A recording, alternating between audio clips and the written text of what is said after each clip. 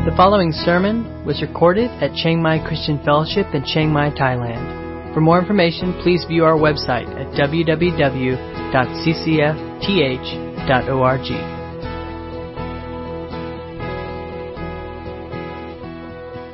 Good morning. So glad you're here to worship with us this morning.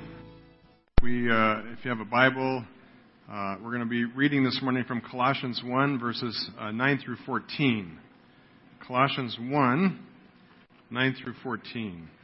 All right, let's begin by reading God's Word, if you'll follow as I read. And so, from the day we heard, we have not ceased to pray for you, asking that you may be filled with the knowledge of His will in all spiritual wisdom and understanding, so as to walk in a manner worthy of the Lord, fully pleasing to Him, bearing fruit in every good work, and increasing in the knowledge of God. May you be strengthened with all power, according to His glorious might, for all endurance and patience, with joy giving thanks to the Father who has qualified you to share in the inheritance of the saints in light. And He has delivered us from the domain of darkness and transferred us to the kingdom of His beloved Son, in whom we have redemption, the forgiveness of sins. You know, prayer is probably one of the most powerful resources that God has given us, and oftentimes it's one of the most neglected. And I'm really thankful that we're here this morning. I'm thankful we can worship together. You probably, most of you don't realize this, but last week on, I think it was Wednesday, we got a message saying that the power would be in the 30 till noon, and that there would be no electricity. And that's kind of a crisis moment because everything is electricity. And it's like, oh man, what are we going to do? So I was kind of in panic mode. And it's just not simple. During COVID, when there were 50 of us meeting, we could move to other places. Now it's different and vastly more complicated. And to change time, praying and seeking God, and power is on. So prayer. Amen. Prayer, and God has He invites us to pray and ask Him for things. And in fact, He not only invites us, but He actually commands us to depend on Him, our faith in dependence. And so it should be a serious and important part of our walk with Christ and life with Him. But what do we pray for? What can we pray for? And how should it or can it work in our life? What should we be praying for? James tells us over in James chapter 4 that he says, you ask and do not receive because you ask wrongly. Right? So there's a right thing to pray for and there's a wrong thing to pray for. And to be effective and powerful in prayer, we need to make sure that we are praying for the right thing. What do we ask God for? What should we be praying for? I think often, and this is from me, maybe this is not you, but for me, oftentimes I find myself praying for God to change my outward circumstances, right? When I'm in a difficult or painful thing, challenging, things are not going the way I want, I often find myself very motivated to pray at those times, right? When we're sick and we need healing, or we're injured, or we have a backache, right? We pray. We pray when our finances aren't enough, and we pray for God to provide for us in our financial need, right? We find ourselves in the midst of broken relationships, and so we pray for God to fix those relationships, and or we pray for God to fix some other problem that we're in the midst of. And certainly, we should pray for those things. Okay, God definitely invites us to pray, meet our needs, for healing, for one.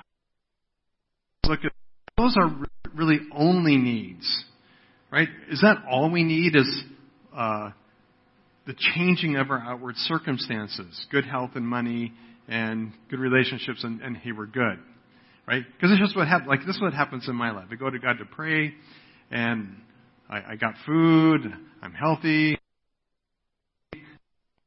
and I'm doing okay with people. And I'm like, well, God, I don't know what to pray for, right?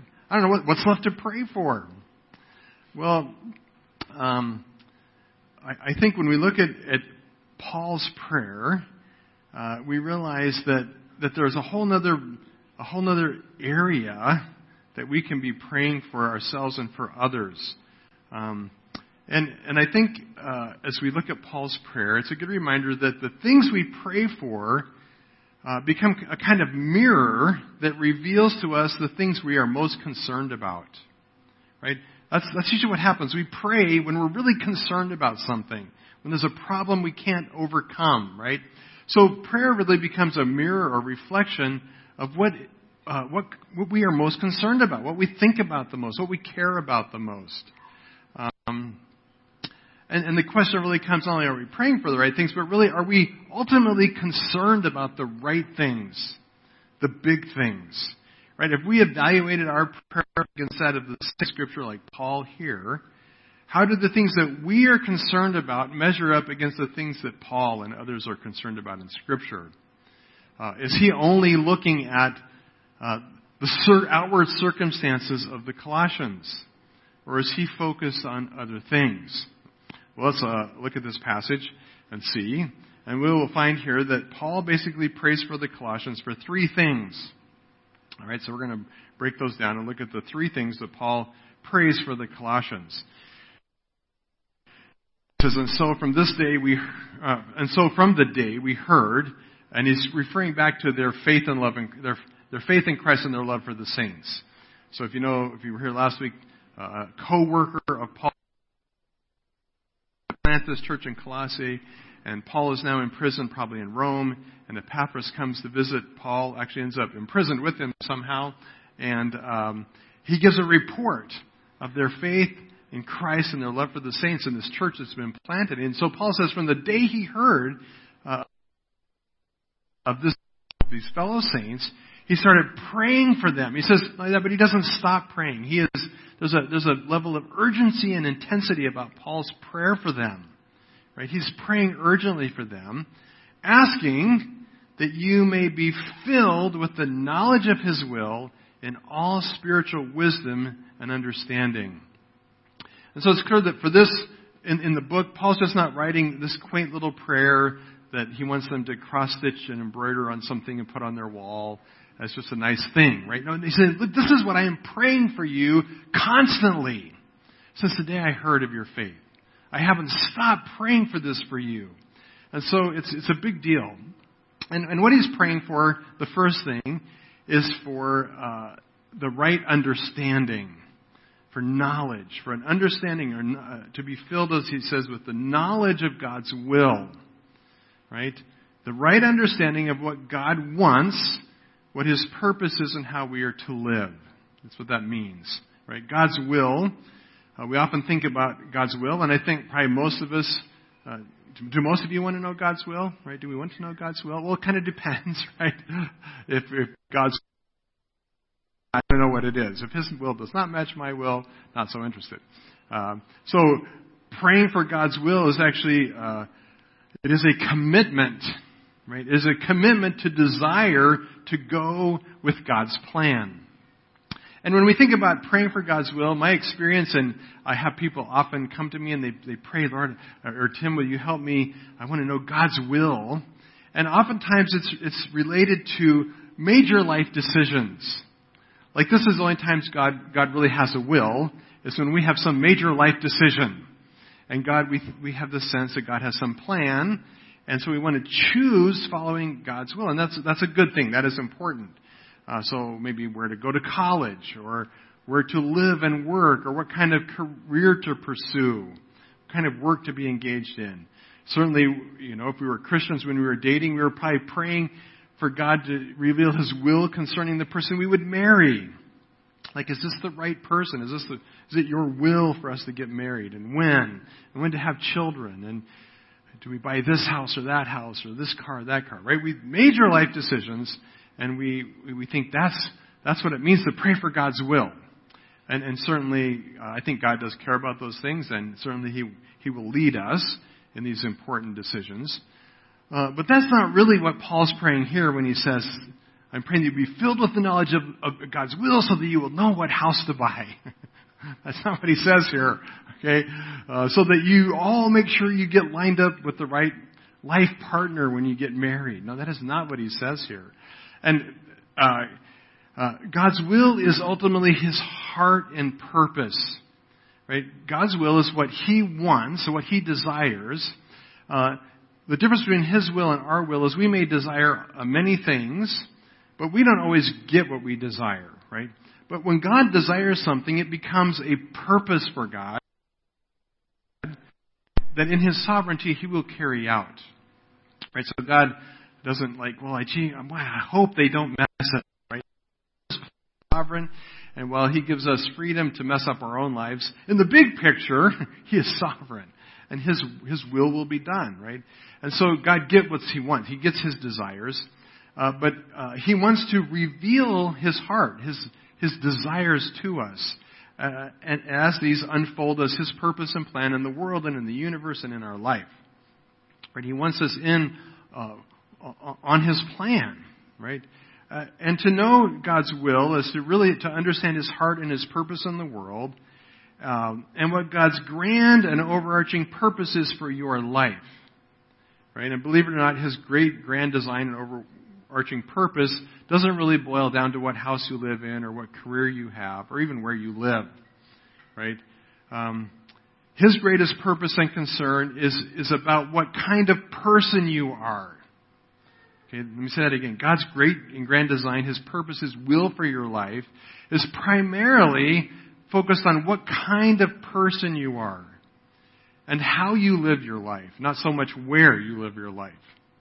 All right, so you can be salt and light anywhere.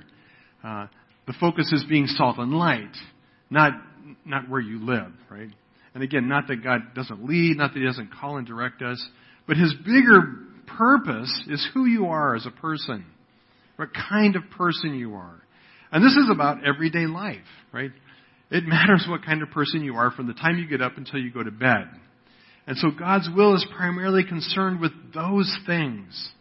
And so when Paul prays here that they would be filled with the knowledge of God's will, he's talking about how people are, how they are as human beings in the world, as they interact with the world and with people around them. But that's his concern. And he says that they would be filled, not that you go out and fill yourselves with, that you would be filled with the knowledge of His will, with all spiritual wisdom and understanding.